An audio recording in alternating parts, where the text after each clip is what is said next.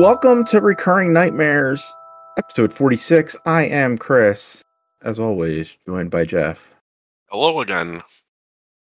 And as always, Jeff and I, will pit two movies against each other. This month is a pair of vampire movies from the same franchise. In fact, it's the whole franchise.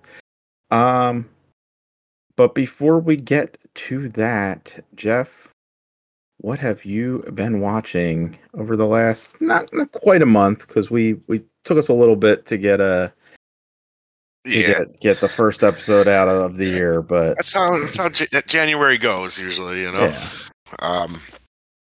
Yeah. And we're usually not a ton of movies. And guess what? I have seen absolutely fucking nothing except constantly every night, taking up all my free time. I've been watching For All Mankind, which I talked a little bit about. You just started it. Yeah.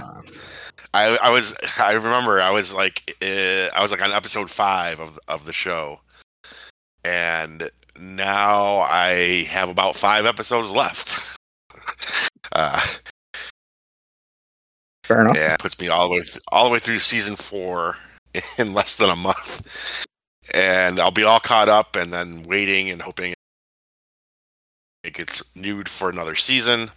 I gave you like the premise of it last time, which is it starts off with what if the Russians landed on the moon first, and I believe I said I think where the show is going is that it would kind of accelerate the space race and keep it going. Yep. And that's exactly what the show is, and it quickly becomes very grounded sci-fi. It's like, it's not fantastical science fiction. It feels like pretty close to what could be real, right? But also with all these other changes that happen in history because of this one thing, and that's a lot of fun. The seasons start pretty slow, and then pretty much you could count on the last 2 episodes are going to be fucking crazy. They're just really fun and really suspenseful and edge of your seat entertainment, and so they're worth it. It's a really, really fun show. The end of season 2 is Call of Duty on a fucking moon base. It's just holy That's shit. neat. Yeah. Probably my favorite story so far has been this one character, Gordo, who in the first season they go they're the pioneers on the moon, and they're just season 1 is the Apollo missions, but then they continue past there's Apollo 18, Apollo 19, right? Right. And we spent a good chunk of the season with the first settlers on the moon, where they're build a little tiny little room at this point with three people there, and they end up stuck there much longer than planned. Months and months longer than they had planned. And 3 astronauts begins to start to lose his mind. And I think they did a really good job of depicting that, and it's little things he's starting to worry about ants getting out of this ant farm that they have, and it's to the point that at some point I don't want to spoil too much, but just to give you an example of one thing I like about the show is that the second season spends a lot of time dealing with his character, dealing with his mental illness that he got from being on the moon. Of the second season, where 10 years later, every season there's a big time jump. He's retreated from life, and it's still because he can't quite shake that feeling he got on the moon. Really cool, probably my favorite thing about the whole show so far. And I'd say the second season finale, where I described it as Call of Duty on the Moon, was probably my favorite episode so far. But it really, I ended up being really worth it for me, and obviously, I'm enjoying it. I'm burning through it, and it is cool to see like all these like changes to history. There's still bad things that happen, and there's disasters and stuff, but it is actually like I guess a lot of sci-fi. It is a very kind of hopeful, optimistic show about humans coming together to do something great. And yeah, you get to imagine a world in which, hey, maybe George Bush wasn't president. That's fun. Nice alternate history. Yeah, that's cool. Like I said, like each season, like season 1 is like 1969 through like the early 70s, and then season 2 would be like the 80s. Season 3 was the 90s, and then the season that just aired that I'm watching right now, it's like right around 2003. So that's a neat fun thing too. Like all season 3 had like Nirvana songs, Soundgarden, and cool. stuff like that. Yeah. They do spend some budget on getting all the licensed music. It's a big recommend for me if you have Apple TV. If you're into sci-fi at all, yeah, this is a really solid series. Yep, I just need to find some time to sit down and watch it. But yeah, it seems really cool. Yeah, I think you would really dig it just knowing that you like sci-fi. Yeah, and like as far as actual space stuff is pretty cool. Yeah, it's like mixing it with like actual like how would we do this? Yeah, it's neat. That's it. All right, that's fine. Yeah, I mean, similar to you, it's like there's not a lot going on out there right now. Like there's not a lot of movies. Yeah, the Beekeeper looked interesting enough, but it's already streaming, so like I kind of made the right call and not going. Yeah, it's already up for rental. Like not it's a premium rental, but like that means in like a couple weeks it's gonna be. That's really quick though, even for that. 2 weeks. 2 weeks. Like I was like, this has to be wrong. And I had an ad on the Xbox. It was like the Beekeeper. I was like, that can't be right. It's like a pre-order or something, right? Nope, it's the full-on rental. And that's kind of it for theaters this month, right? There's like maybe one other movie, like Night Swim was another one that kind of caught my eye, but like the reviews weren't great on that either. No. Also already streaming for like premium rental. So yeah, nothing to like go and see. And then I Killers of the Flower Moon up on Apple TV. I just like it's a 3.5 hour.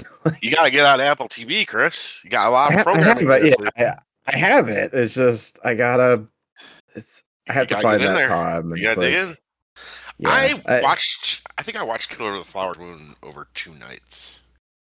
Is there like a good break point, like to be like a good spot to stop when you want to go to bed? Yeah, I think I did the same thing with Oppenheimer too. Oppenheimer does. There's a couple good spots to like break off from there, though. Sure, yeah. I kind of think I didn't plan where I broke either one. I just was like, well, there's still an hour and a half of this left, and I'm done. So I'll be back tomorrow or whatever. I will say that like I feel Oppenheimer. It feels paced better than Killers of the Flower Moon. Killers of the Flower Moon does feel a little longer, and it is a little longer. So you might have to break it up over a couple nights, and then you'll be like me watching 5 hours of For All Mankind. No problem there. Yeah, I mean maybe with no football this weekend, this will be the weekend to do it. So, like the last few weeks, it's like been with the very exciting wild card playoffs. There was like 6 games over 3 days, and then there were 4 games. Now we're done. Now we have the Super Bowl teams in place, so maybe I could finally sit and watch some film. Yeah. But I did find some time, mostly as like kind of like work noise. I watched the rest of season 8 of Kitchen Nightmares, which is the new. Yeah, I've only seen 3 episodes of the new season or something like that. I don't know why. I stopped. I love that show. Yeah, I fell in love with it over the pandemic, like, and kind of like really got into not just Kitchen Nightmares, but like Bar Rescue, and Dude, there's like, Bar Rescue is the best. John Taffer's fucking face just cracks me up, dude. Like I don't, it has surpassed Kitchen Nightmares for me. Because I remember, like, I want to say Kitchen Nightmares came first, and I was super into that. And then Bar Rescue came out. I was like, this is a ripoff, but it is now my favorite. And sorry to interrupt you, but I love these shows too. Absurd, yeah. Like they're like, I think, and that's some of the appeal of it, is that they're absurd. They're certainly dramatized in a way. These are real places you can go, or if they remain open. Like a lot of them don't. I think watched a video on Kitchen Nightmares specifically, and like 78% of the restaurants that Gordon goes to end up closing anyway. But these places they're so badly run. There's only so much that can happen. Every single episode, I have to look up, like, as I'm watching the episode, I'm like, is this bar still around? And a lot of times you're like, these owners are so, like, how could you be that clueless in the first place that there's no way? You're like, oh, they're gonna go back to exactly how they had it before, like as soon as he leaves. And but anyways, like it went off the air in 2014. That was when season 7 ended. So it's been off the air for 9 years. Yeah, and they brought it back for 2023, 10-episode run. I finally watched through it. It's not as globe-trotting as some of the other ones were, like where you get like, oh, they're in Boston, they're in New York, they're in Chicago, they're in California, like all over the place. Like this was very much all New York and New Jersey. Some of these are like places I could go to. It's nice, like background noise, like you could watch, like you see Gordon like tasting their food, like there's a formula to all of them, and then there's the dramatized bits. It's fun. I think there's a few good episodes in there. There's some like really like shitty owners that are just they're gonna be bad. They're not gonna make it through.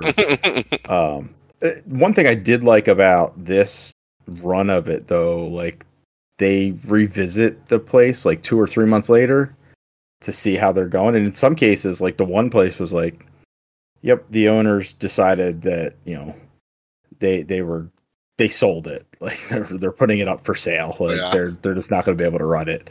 And like you could see, like these people shouldn't be running a restaurant. So, yeah. Even if you're good at it, it's that's a very hard thing. Yeah. I think I looked up the stats of actual restaurants, and it's like, even, regardless of what the percentage of Kitchen Nightmares is, it's like 65-70% of restaurants that open close within the first 3 years anyway. So it's a rough business to get into. I don't know why you do it. Like I get the dream. I get the dream of it because I'm going out to eat. But there's going out to eat. There's going and being the critic, and then there's actually trying to do it for yourself, which I would never like risk my money on. It just so much money you have to put into it, and like so much money gets wasted, and it's a nightmare job. Like you're working all the time. Like you wake up, you have to prep for the even if you just do dinner service, like you're prepping for the evening rush. And that takes hours. It's a nightmare. It's a fun season. It's not as like over the top dramatic as some of the first 7, but I noticed they've toned it down a little bit. I do like, though, like you said, that they would go back because like Bar Rescue at the end, they just like have a little text thing that comes up that says, "Oh, sales are up 20%." So it's like, maybe the first week. Or whatever. What's it like, now 6 months after you guys filmed it? Like, so that's what, and they have like, there's like websites dedicated to whether these, like, what happened after the show, I always have to look up and sometimes I'm surprised. I'm like, how, really? This place is still there? I cannot believe it, But I'm a big fan of those shows too. Like, I take them over like like I don't watch Ramsay's other shows. I want Kitchen Nightmares. I don't give a fuck about like the cooking competitions or whatever else he does. Like, give me Kitchen Nightmares. I want to see fucked up kitchens and him yelling at you about the rotten food in the freezer or whatever. You know. Yeah, I did. I don't like Hell's Kitchen. Like that one, it just doesn't work for me. I do like his new cooking competition. It's not new anymore. It's third season, I guess. Next Level Chef though, that shit's interesting because like there's 3 levels of kitchen. Like one is like a top of the line kitchen. One's like okay restaurant kitchen. The other one is like basically a dumpster fire. And if you're like a shitty cook, like you get placed in the basement and you have to cook your way out of the basement to. So it's like a neat thing. And there's like a platform that comes down, and like the people on the top level, they get like first pick of all the food. So it's like a neat cutthroat type thing. But yeah, I think Kitchen Nightmares is the best thing that Gordon Ramsay does. So that's it. Yeah. That's all I watched this month. Yeah, it is a slow month, anyways, like we were saying. But yeah, I also just got all consumed by checking out a new show. Sometimes it happens. And I think like you, I put off watching our movies for quite some time, like right up to the edge. Yeah. I watched them both in the last 24 hours. Yeah. So let's get into that. We have a pair of vampire movies, 30 Days of Night from 2007, and then 30 Days of Night, Dark Days, its sequel from 2010. And we're going to do them in order because I think, one, plot-wise, it'll make more sense. And also, I think there are things about the sequel that need to be discussed after we talk about 30 Days of Night, the original film. So, for sure. Yes, 30 Days of Night, directed by David Slade.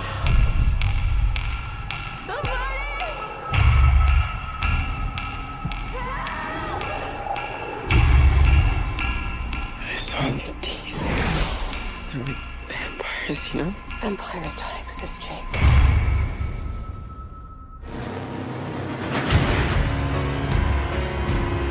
That cold ain't the weather. That's death approaching. They're tearing through everyone's home.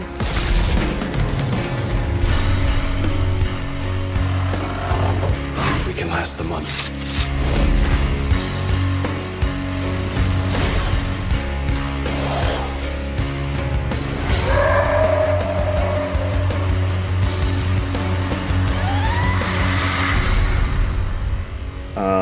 Released October 19th, 2007. Budget of $30 million. Worldwide box office of $75.5 million. So decent. Not great, but was fine. Profitable, I guess. Starred Josh Hartnett, who at the time was pretty big. I think he's made a little bit of a comeback. He's back, baby. Yeah. He's been in a bunch of stuff. Yeah, he's been in a bunch. He was on one of the better new episodes of Black Mirror. He was like the main character. He's popped up in some, I want to say Steve Soderbergh projects. Like he's back. I think he like retired, dude. Like I don't think it was just like his career ended. I think he just like walked away for a while, and now he's back. And he's awesome. I love him now, and I liked him when he was around. Yeah. This is more in line with his early work, I would think. When he was like his first big role was in a Halloween H2O. Mm-hmm. So it's more that he plays a sheriff in this.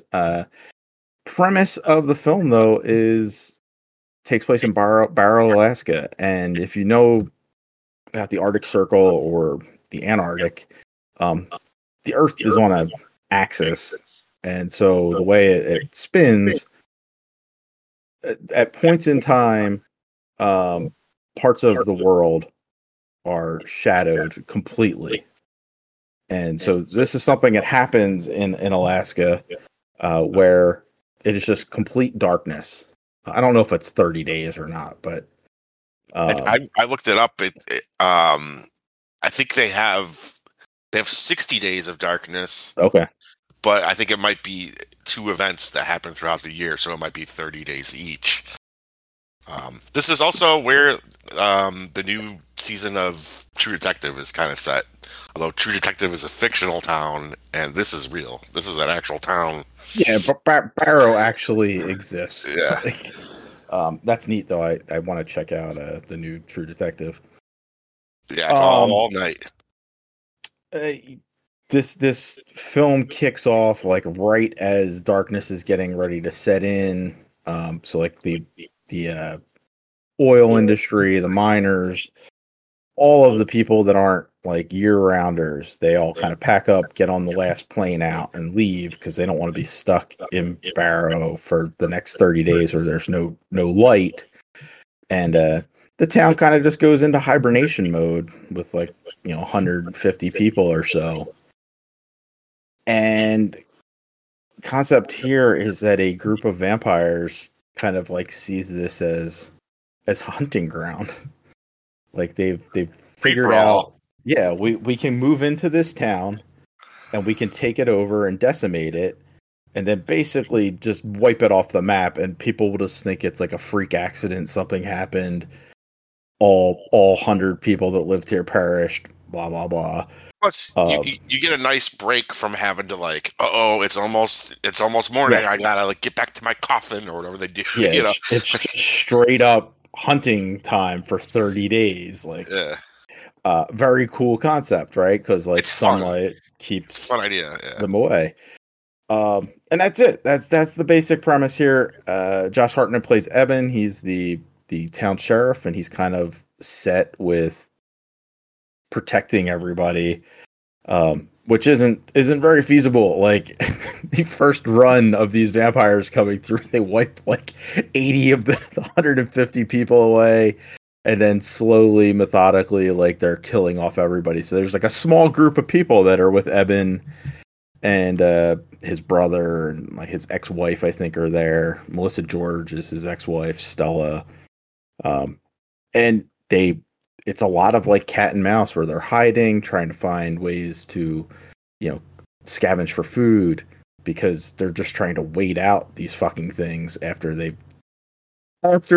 initial nonsense of what is happening. They kind of do come to the realization that these are vampires, they exist, and they have to survive. I don't know. I thought pretty cool.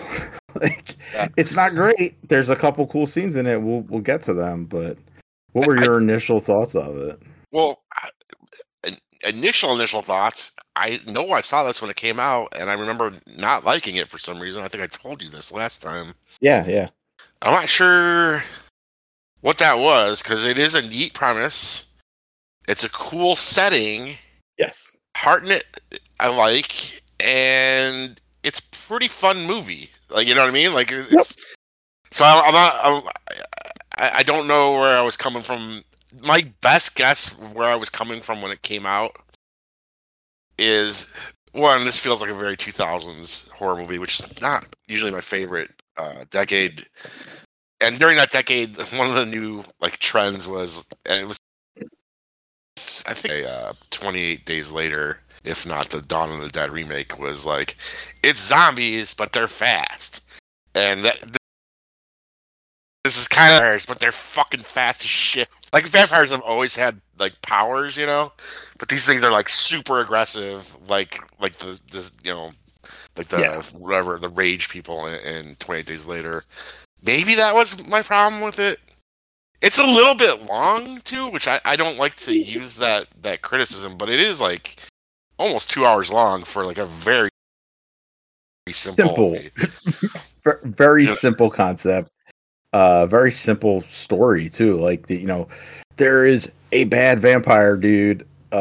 He's the leader of this sect of vampires, but he's not he's just a villain. He's not there's no plot behind it. They don't say much either. It's just get them, or whatever. They speak in a nonsense tongue anyways.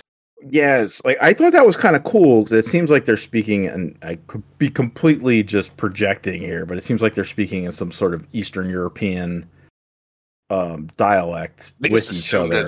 I just assumed it's made up, but yeah, it sounds like something, but yeah, and also, they give you the subtitles of like what they're saying. So speaking of weird saying, Ben Foster is in this movie. Pretty intense actor that I like. He's the stranger that shows up. Mm-hmm. What was that voice he was doing? I don't know. What were you trying out there, dude? Like, I don't understand the weird voice he was doing in this. But yeah, long roundabout way of saying, you know what was cool? When they first show up and they like unleash the havoc on the town or whatever, like it, like you said, like it kind of like explodes. Like they're not like tiptoeing around, like sneaking in. Like they sneak into a couple people's houses and kill them, but then they just go fucking ape shit, right? Yeah. And it's a cool shot that like goes over the top of the town, like looking down on the carnage as it's happening. That was pretty fucking neat. Yeah, like this helicopter shot of vampires and like regular people running away and vampires chasing them through the streets and blood everywhere. Yeah. Shit's on fire. Yeah, it's an awesome shot. They actually they steal that and repurpose it for the next movie. But yeah, in fact, multiple times I think. They copied like that same shot, or they like used that shot. That foot, yeah, because they knew it was. I mean, it is one of the coolest shots in the movie. So yeah. And I think there's like a handful of neat ideas in here. Like at some point they're like, because like the grandma or whatever like is growing pot plants or something. Yeah. I think that's what they were saying. She has UV lights. Yep. Which is a neat idea. It's really cool, except it's like how I don't think they thought that through very well. Why? Because he has to start the generator because they've cut the power to everything. Like the vampires are very thorough. Like they start out this with they've had somebody come through the town and steal all their satellite phones. So there's no communication with the outside world. Like they've stolen them, burned them all. It's a really weird start. But yeah, when they're doing this thing with the UV lights, he has to go start the generator, and then basically he's gonna trying to like lure them in. You get one shot, and he gets that one shot with them, but then they shut the power off. It's like no, yeah. So the characters that I have to get through, and I honestly was kind of with the characters on this too, because I was like, "That's a great idea," and it works, like you said. And then immediately he's like on the phone with somebody or on his like walkie-talkie or whatever. He's like, "They're cutting the power." And I was like, "Yeah." They immediately know how to get around this, but yeah, I just thought that was a neat thing to come up with. And I think Eben was meant to create, like, I think it was supposed to be a diversion. Like they were moving from, so they had stored themselves in a house or somewhere. And I think they were moving from there to the police station, or they're moving to a different location to get supplies or whatever. And Eben was doing this as a diversion, but it was like, you're only going to get this one shot at it. And I don't know, like, how are you supposed to escape? He does, but somebody else has to die for him to do it. So, but also, I don't know, if we were in that situation, I think we probably you'd try whatever you could. Sure, yeah. And you maybe wouldn't, always right have the best plan or like think everything through. But that scene in particular with the sunlight, the sun lamps, that proceeds right into what I think might be the coolest scene in the film, is where Mark Boone Jr., who's, what was that? Was that a biker show? The Sons of Anarchy guy. Sons of Anarchy, yeah. He's the snowplow guy in this town. First off, he's driving all around with the snowplow, like fucking hitting zombies with them. But then he gets like, what is it, Chris? Like, he calls it a trencher. I looked it up. It's a real thing. It is basically a fucking tractor chainsaw. Yeah, it's like a tractor-sized trencher. Like, there's smaller ones, but yeah, this is like gigantic. He's just like fucking flying through the town with it. It's a super fun scene because he's like, there's zombies getting, and this is actually pretty gory. The entire movie is actually fairly gory. They're cutting zombies in half with the trencher. He's blowing them up with shotguns. It's a fun like action scene, and it's maybe the most condensed action in the film. Because like otherwise they are trying to hide from these fucking things. But it's a good fun scene, I think. Yeah. There's like one other thing I wanted to touch on before the ending, and I cannot for the life of me.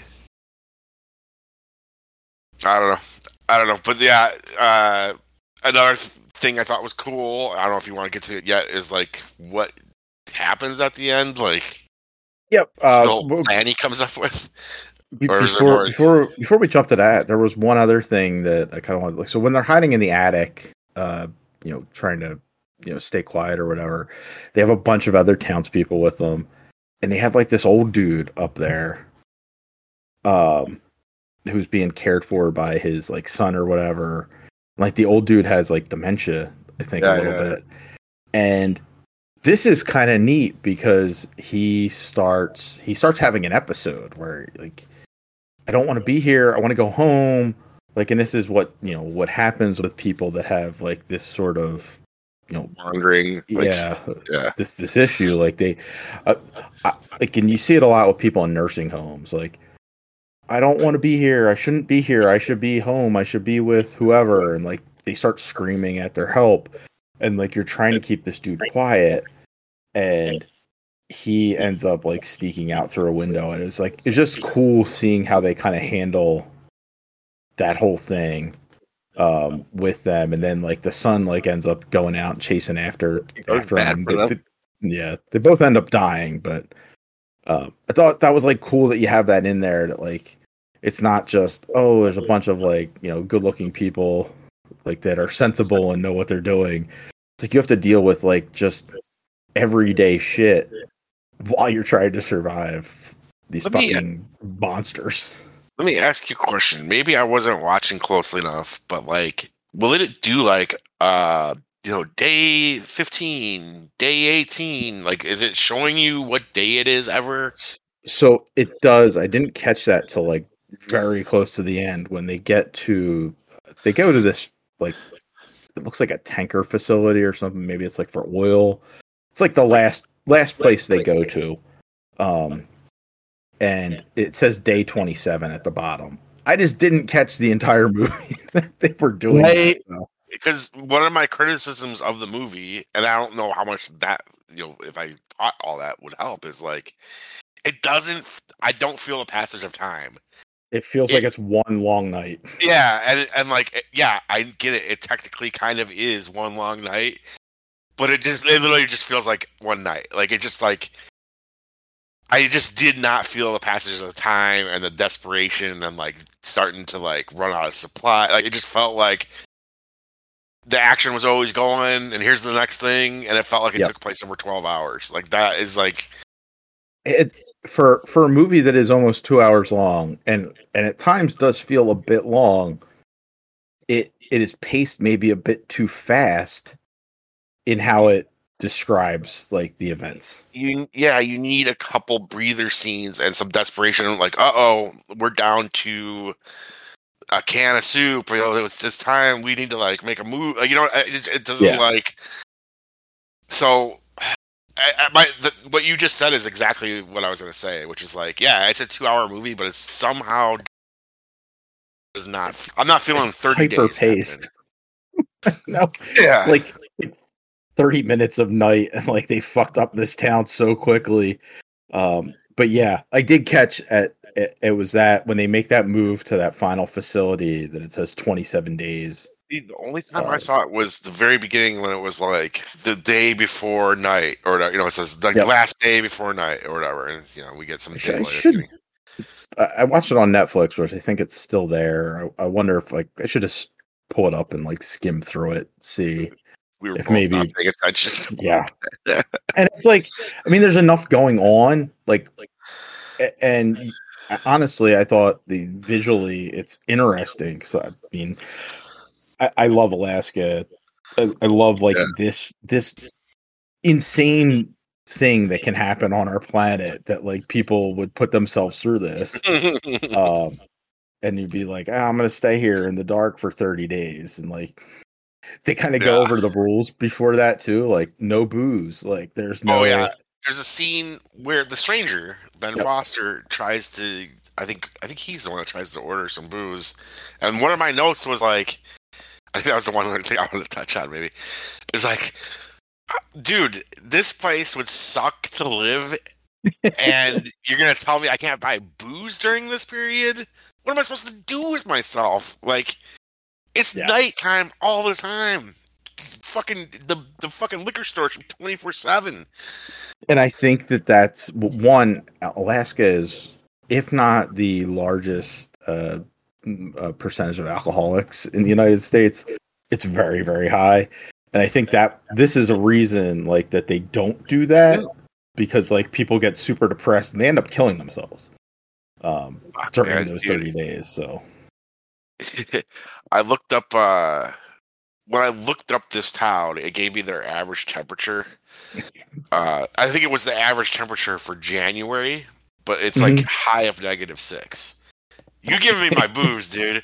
I'll fucking stock up beforehand, I guess. I'll buy fucking 30 bottles of booze. I don't know what I'm supposed to do with myself. I'm inside. That's all I'm going to do. I'm not going anywhere. Fuck this, you know? I feel bad for people that live in that part of the world. It must really, really be awful. Yeah, and remember, it's not just like, I mean, that's for us in the United States, but like this stuff happens in like Norway and Finland and places that are like above the Arctic Circle. They end up with this like nightmarish, like long nights, very limited day.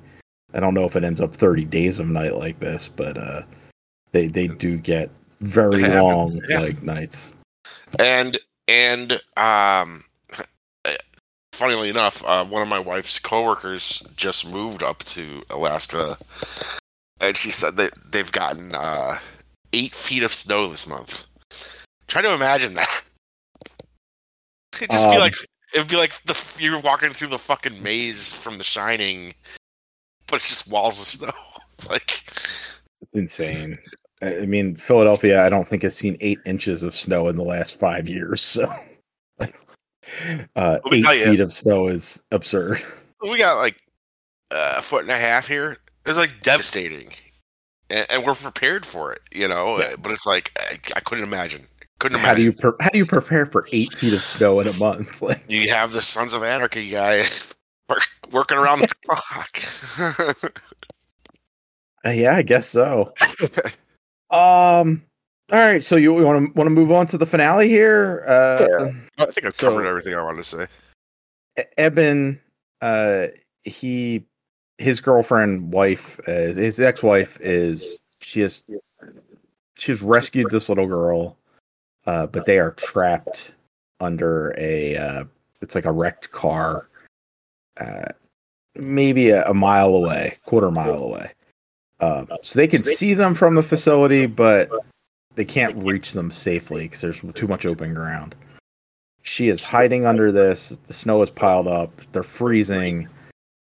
And Eben, he has decided that like he's going to go out there, and the way he's going to do it is he's going to make himself as strong as a vampire by injecting himself with blood from somebody that's turned.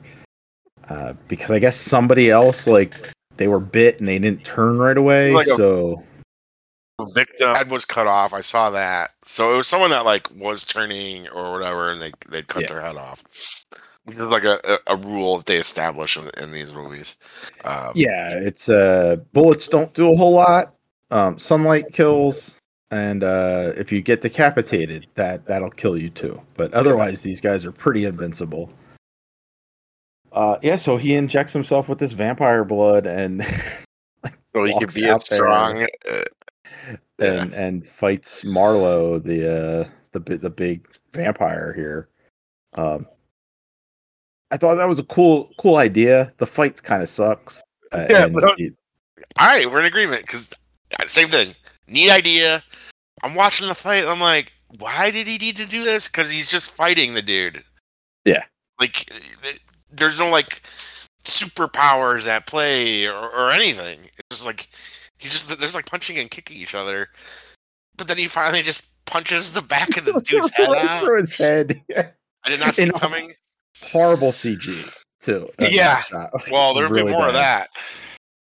of that. Yeah, that and like I thought otherwise, like there are some CG sequences, but I thought for the most part, like the visuals were decent enough for a film from 15 years ago. Yeah. I'm just saying that there will be more of that in the second movie. They're not as good. I think the movie. I think the movie overall like looks good too. Like holds up pretty well for a movie from 2007 that has a good amount of special effects. Yeah, and even beyond the special effects, I liked the look of it, like the cinematography, like, and I was like so curious. I'm like, was this filmed, where it takes place or what? And it was not. Like, it's all a fabrication. Like, I think it was all on a soundstage in like New Zealand during the summer. So like, wild.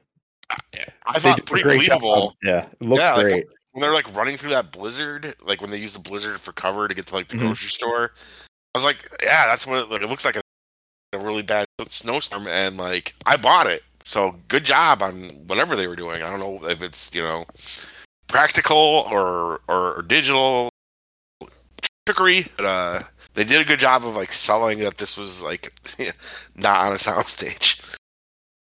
Yeah. It if you had told me that it was filmed like somewhere on location, not in Alaska, I would assume. Yeah, not, like the new True Detective is filmed on location in Iceland, I want to say.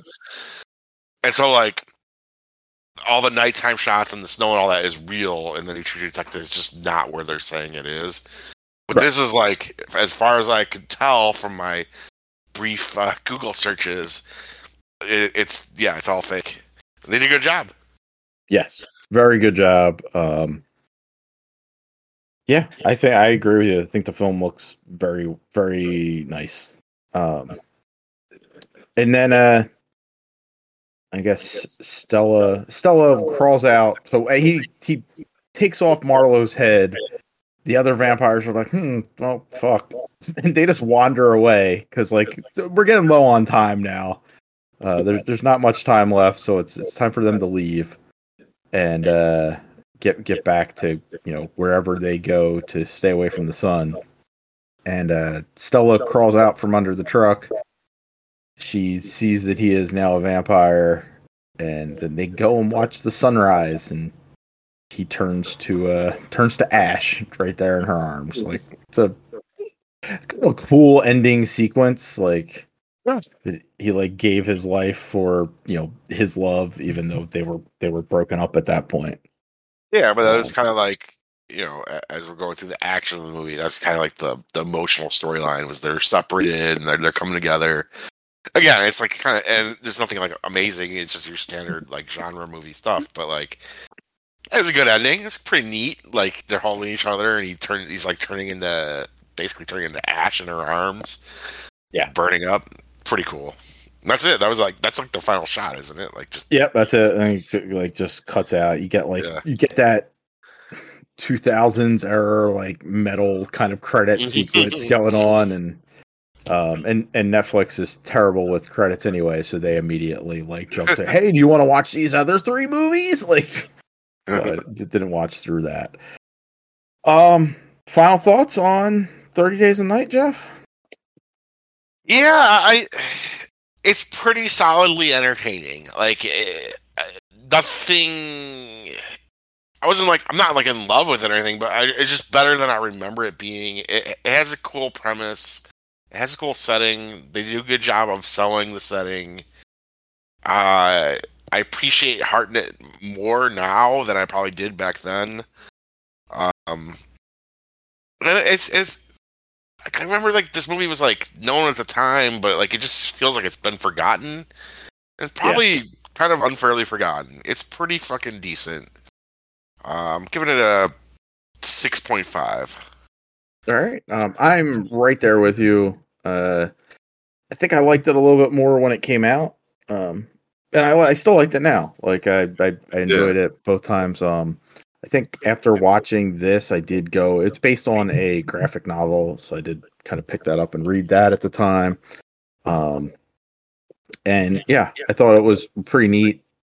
I think this works really well, as you said. It looks cool. Like visually, it has a distinct look. It looks realistic too.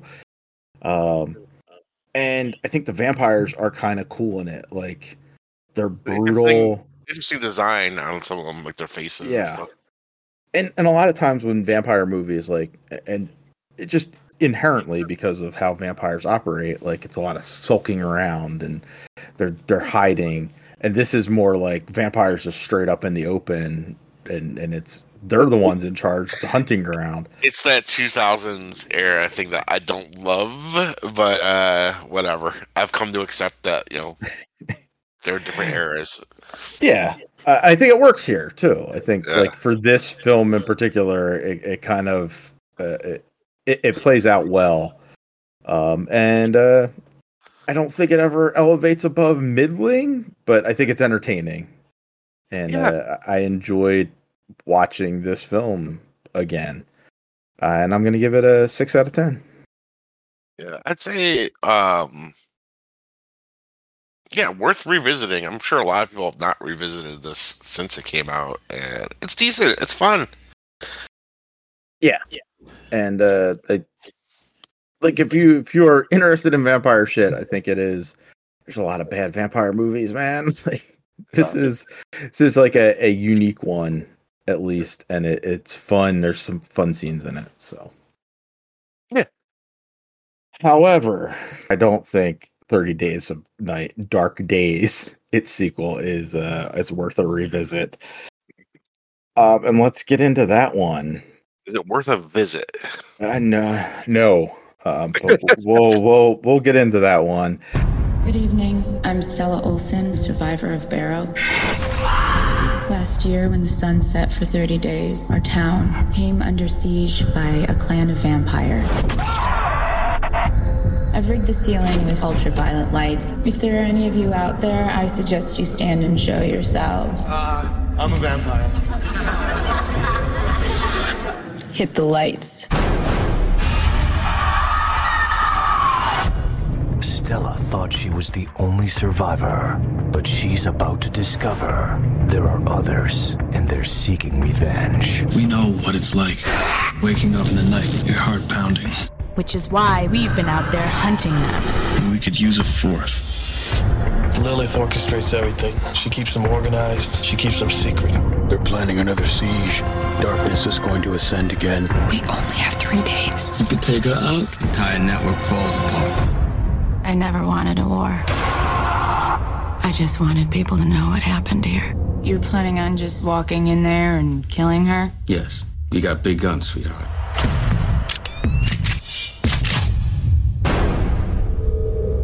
Tell me where they are.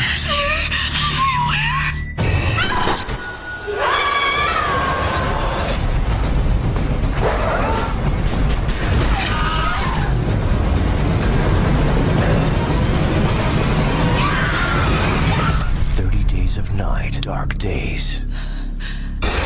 Coming soon to Blu-ray and DVD. Directed by Ben Katai. It came out July 23rd, 2010. I guess they screamed it at Comic-Con, and then it came out direct-to-video October 5th, 2010.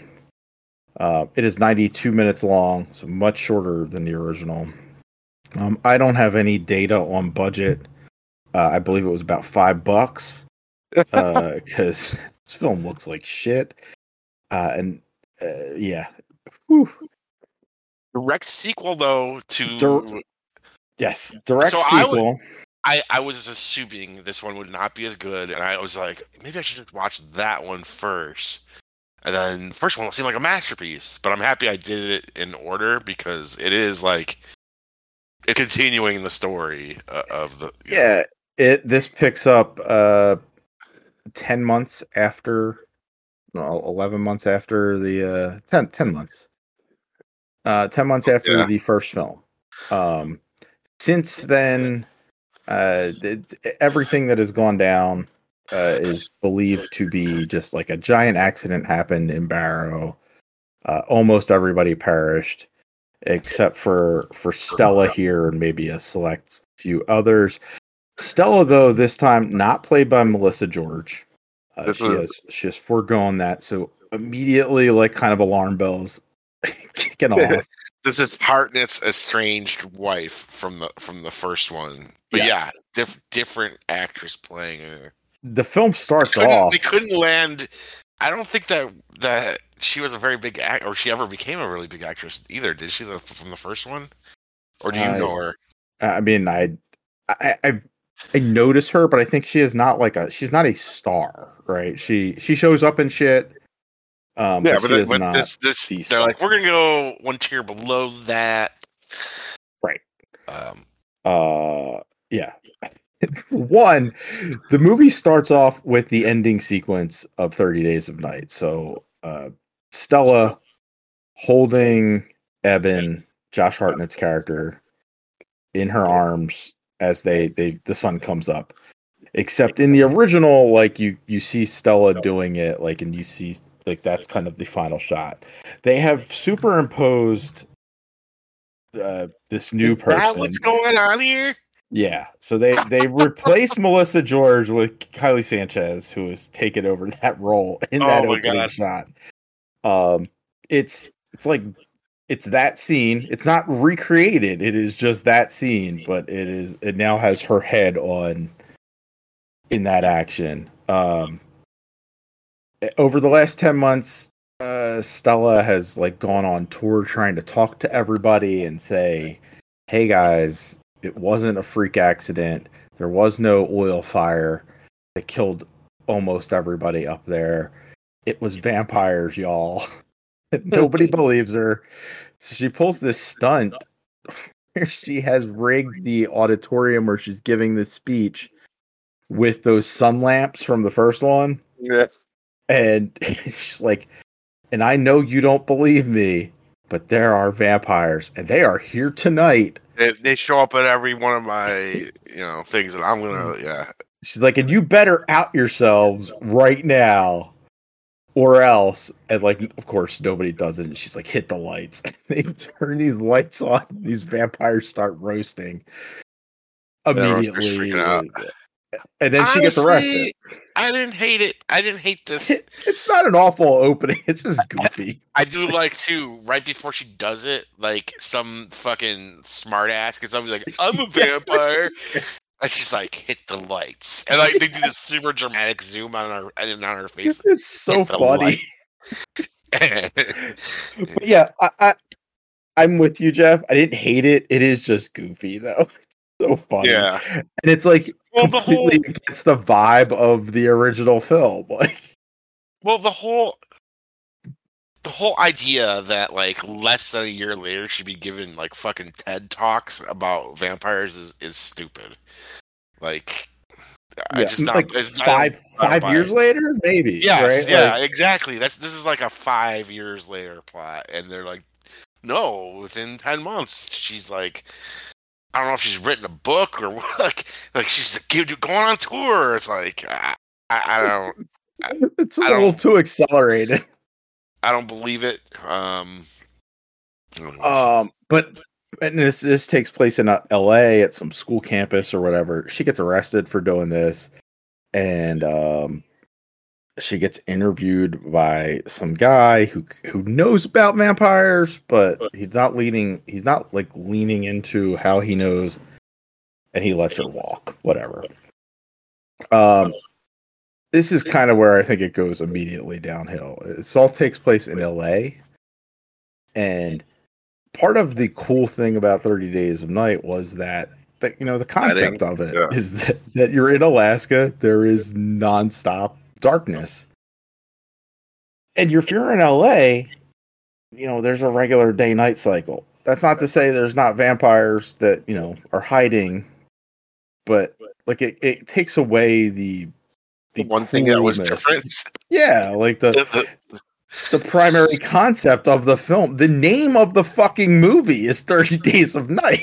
Also, you're in trouble with this one when the title of it is 30 Days of Night, Dark Days. That's like a redundant title. No shit, the days are dark. It's 30 days of night. She gets harassed by this agent, whatever, who's with the FBI, and they release her. She goes back to her hotel, and there are like 4 people that have broken into her hotel room and are just there. They are vampire hunters, y'all. And they would like her to join up with them and become vampire hunters, and fight the good fight and kill the vampire sects throughout the world. Here's the problem. First movie's fun because it's just a fun horror premise. Yeah. You're innocent people living in a town, shit starts to go down. Oh shit, it's vampires and they're here because we're long night.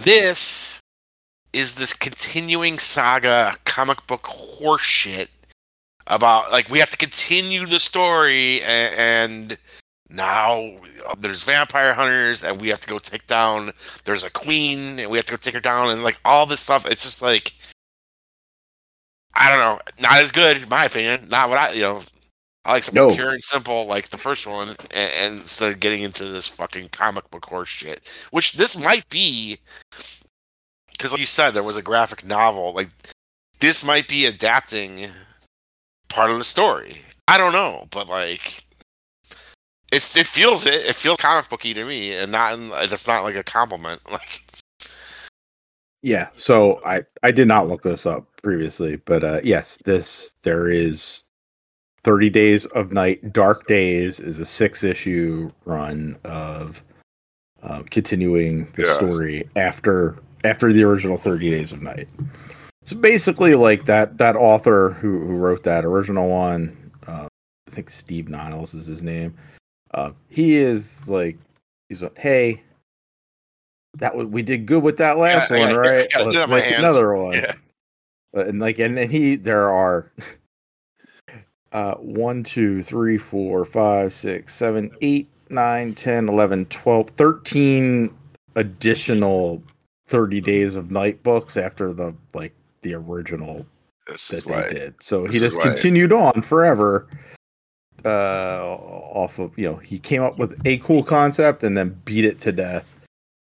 Yeah. And 30 Days of Night made some money, enough that somebody was like, we can take your other thing and make that into a film, right? And we'll make DVD and we'll push it out. You're exactly right, Jeff. Like, they fucked it up. You had something cool and you couldn't just leave it be. And the problem here, I mean, outside of, that now it's just, you've lost what made the first one cool.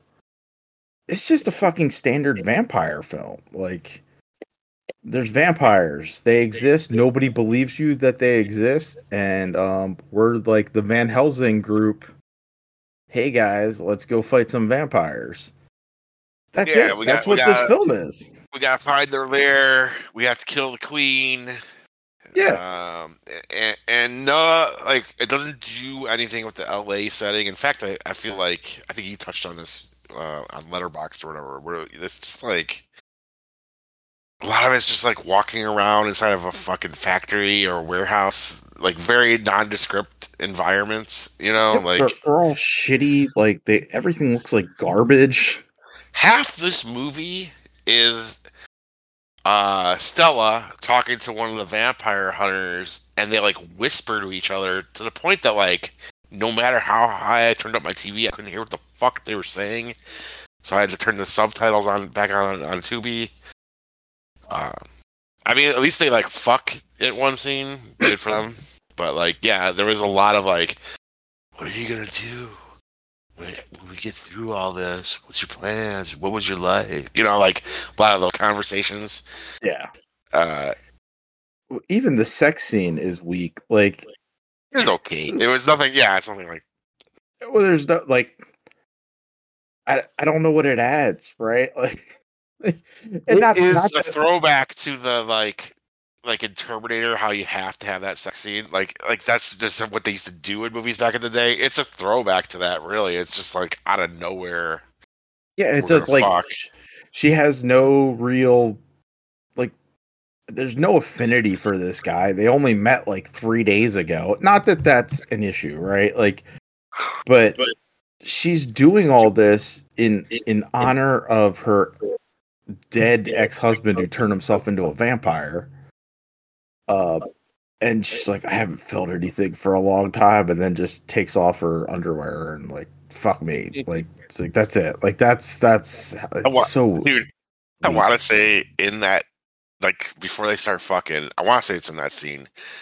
The guy she's talking to, he says, I haven't been home in years. And I'm sorry, you can't just steal a line from Planes, Trains, and Automobiles and stick it in your shitty fucking vampire fucking movie. What the fuck? Like, dude, that's like a very famous line from Planes, Trains, and Automobiles. He's like, I haven't been home in years. What the fuck? Oh, yeah, this whole thing also just doesn't work. Sorry, I'll let you get back into like the plotting and what's going on in this, but I feel like many of the lines in this movie are like very delivered. Yeah, not the best actors. Just throwing it out there. No, I think almost everybody in this movie's terrible. I do like one real actor. There's one real actor. They kill him. Yeah, I like Todd. He's played by Harold Perrineau. Yeah, that's the one real actor you had, and you killed him because he's the black guy. It's very generic. Like, oh well, our black friend's got to die now. It's like, except he's the only motherfucker in this movie that can act. Like, this dude has an actual resume. Like, he's been in shit. Like, you know he can act. And they do nothing with him and kill him right away because, of course, the black guy's gonna die right away. It's like, what the fuck?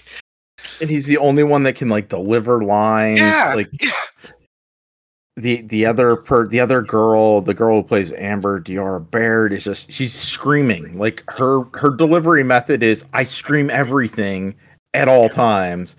The person playing Stella and the person playing Paul, as you said, their delivery method is, we whisper everything. And it's so flat. Like, there's a part near the end where, like, one of the lady vampire hunters is getting, like, murdered in front of them, and they stare with vacant, like, Stella and him stare with these vacant faces at it happening. Like, would she be screaming? Would she be doing anything? Trying to fight? Crying? Anything. They're just like, oh my god, this is happening now. Like, that is the level of emotional investment from the acting in this. It's just like, okay. And everything, like, anytime they try to do a shot, it's like, all right, this is gonna, like, I got an idea, guys. How about we do Elizabeth Bathory? And, like, we'll have our head vampire chick, she takes baths in blood. That's cool, right, guys? You don't do anything with it. Like, well, no, the bath of blood gets used at the very end. It does get used at the end, which I don't. The Chekhov's gun / bath of blood. But even that's like, well, that gets ruined by like really terrible effects. Part. Not to skip ahead to the end. I don't mean to like.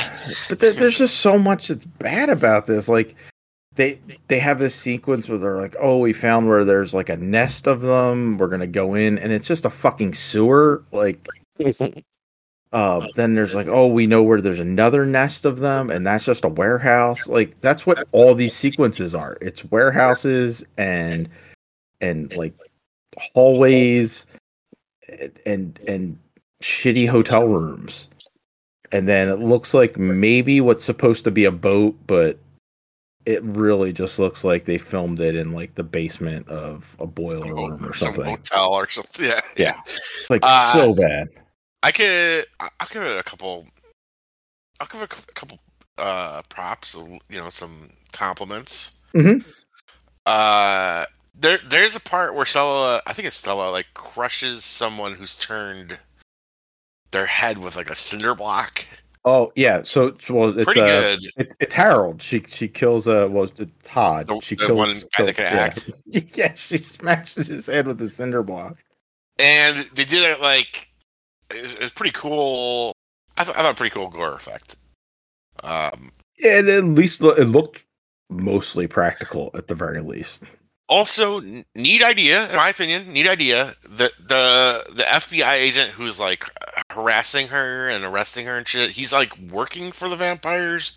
Yes, for a very specific reason, cancer, and he doesn't want to die, and so he's like just like the stranger from the first one. Like we didn't really explain that with the stranger. Like he wanted the vampires to turn him. Yes. This guy is like doing their bidding. So that you could turn them. Hey, it's something. It's something like sort of interesting. Well, and actually, that's a pretty good scene too. Is where they make him prove his loyalty. Oh boy, and he just like bites into this victim that they have there, and like that seems like a much better practical effect scene too. Yeah, he is. Yeah, he doesn't have like the vampire teeth or anything. Like he's just like ripping some poor lady's fucking neck open apart, and drinking her blood. Like he doesn't need this yet. He's just doing it because like the queen was amused by the idea. Just like do it to show, that's something. I think that's maybe the only two things I could say that I thought. One other thing, at least like concept wise, that I thought was neat is that if a vampire, like you can kill a vampire with sunlight, but they're not dead. Like they're just kind of like in a very supreme hibernation mode, and you can reanimate them with blood. Well, into like decomposition, like if you pour blood in their mouth, vampire just even regular blood because it plays into the ending. All they need is blood. They're coming back. That's a neat idea. So like, again, we're goofing on this thing. I know you hated it. Me personally, I didn't hate it. Spoiler, surprise. I think it's bad straight to video, but I was like, there's a few things. It was watchable enough. Like I made it. I wasn't like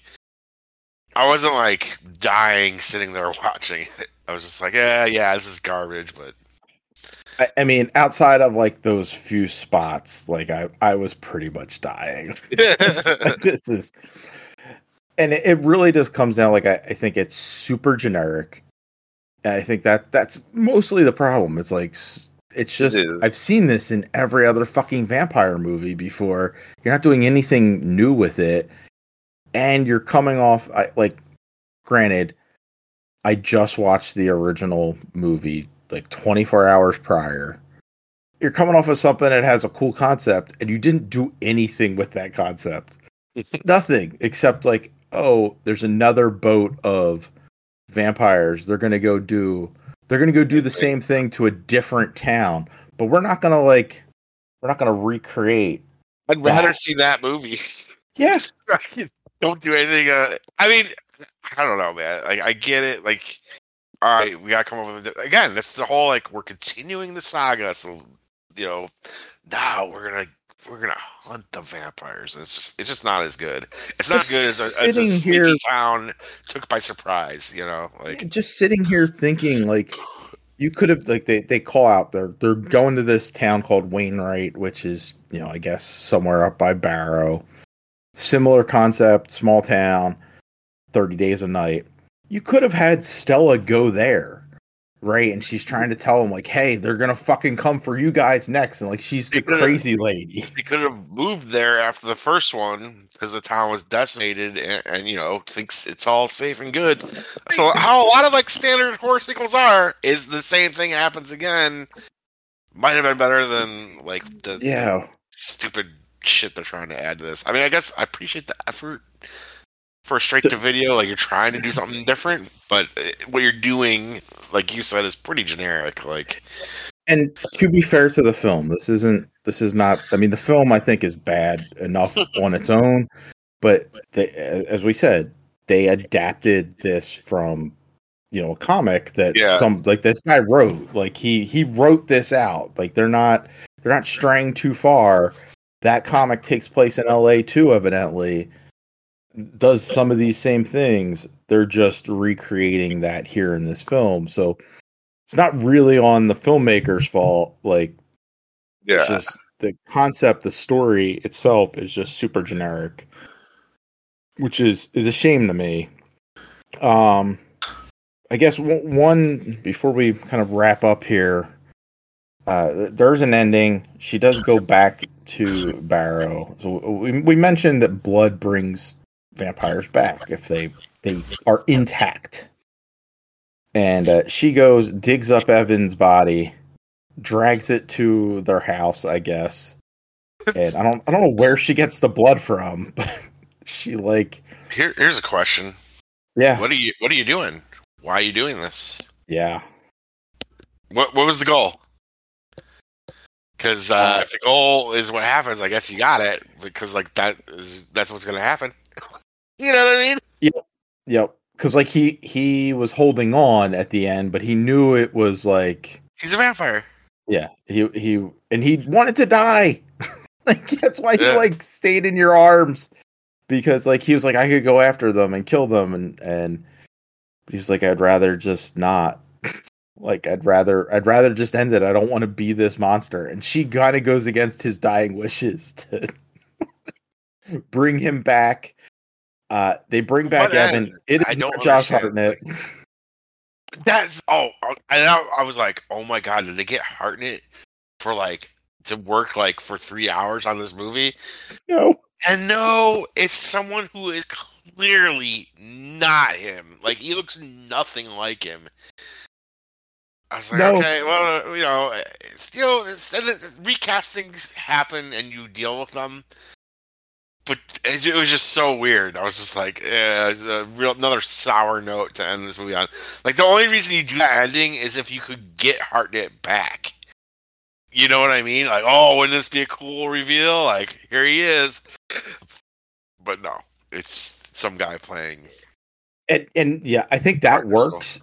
That works if you got Melissa George to play Stella.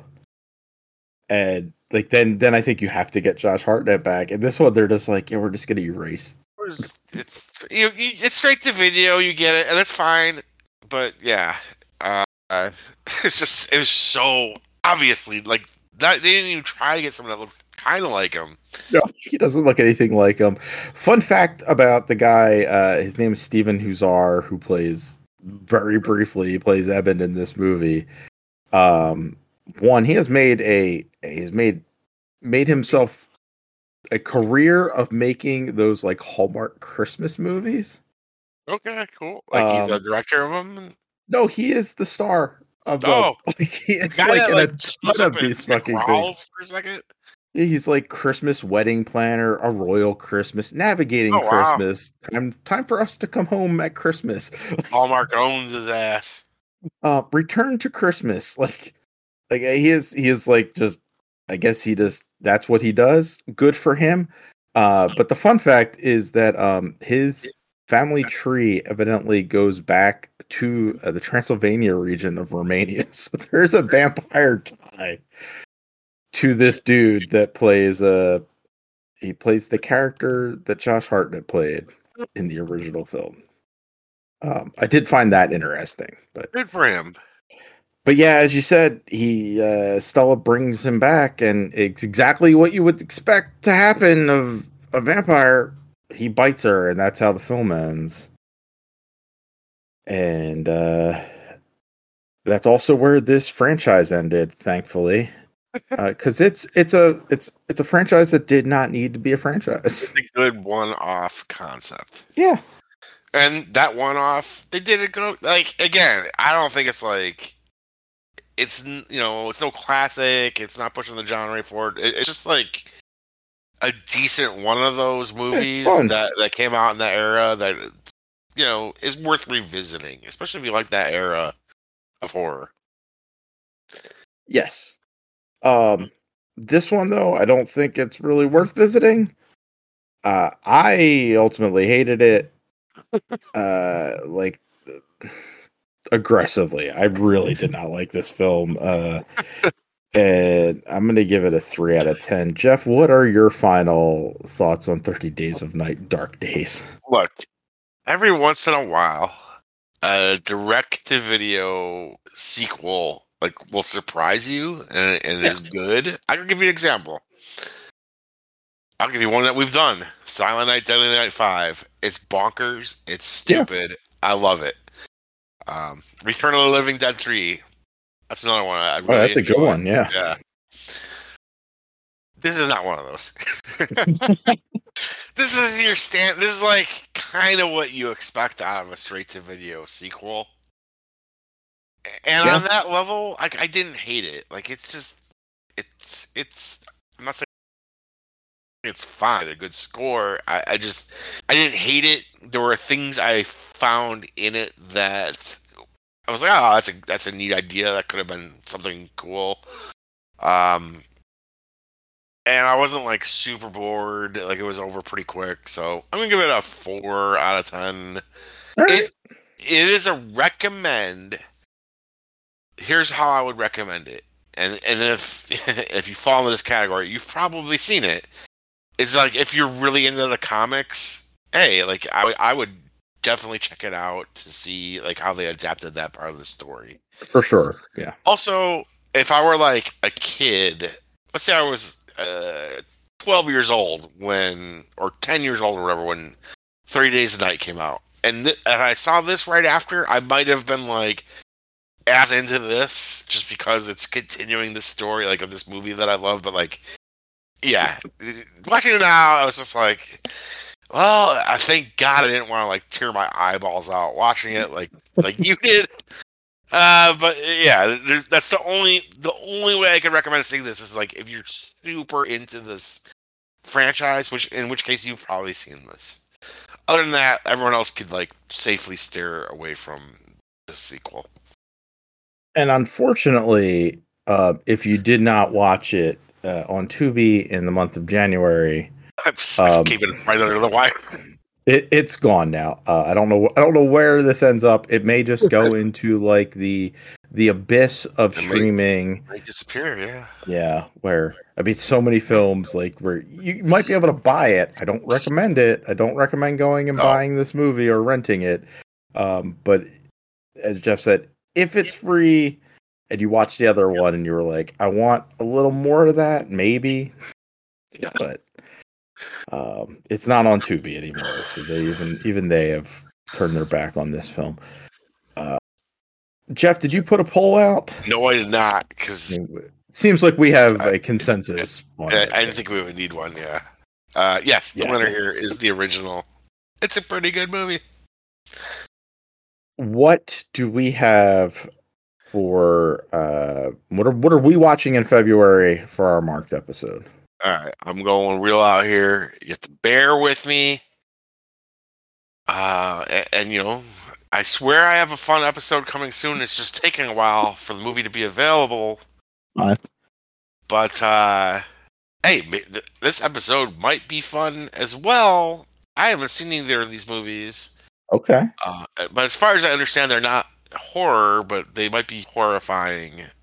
Let's give them a shot. Chris, you have free reign to choose whatever you want after this. You can do a romantic comedies because I'm going way out of our like action horror template here. All right. It is an election year, and yes. Nightmarish enough. Yeah, exactly. And with that in mind, I wanted to do 2 movies about the media. Okay. From 1957, we are going to do A Face in the Crowd. And from 1976, we're going to do Network. Okay. I've not seen either of these either. I've heard a lot about Network. You know what I've heard about Network? I'm bad as hell. More. I want to find out what that's all Yeah. about. Same.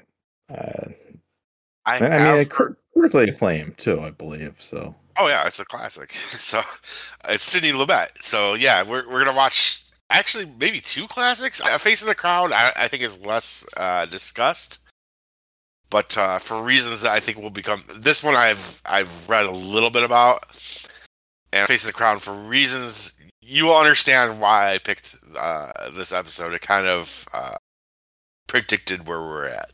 Put it that way. Okay. Looking forward to it. Jeff making us go outside our wheelhouse. I'm sure I'll bring the schlock come April, but I got schlock. I got fun stuff coming, but okay. This is just one that like. Actually, I think I want to say I came up with this episode because I saw someone on Twitter say it's election year. That means everyone should watch A Face in the Crowd, and I was like, I've never heard of this. And I started looking into it, and I was like, oh, okay, interesting. And then I started reading of them, the Network, and I said, here we go. That's how we landed here. All right. That works for me. So we'll be watching A Face in the Crowd and Network during February. Join us early March. Classing it up for March. Well, thank you all for listening. We'll see you in March. All right.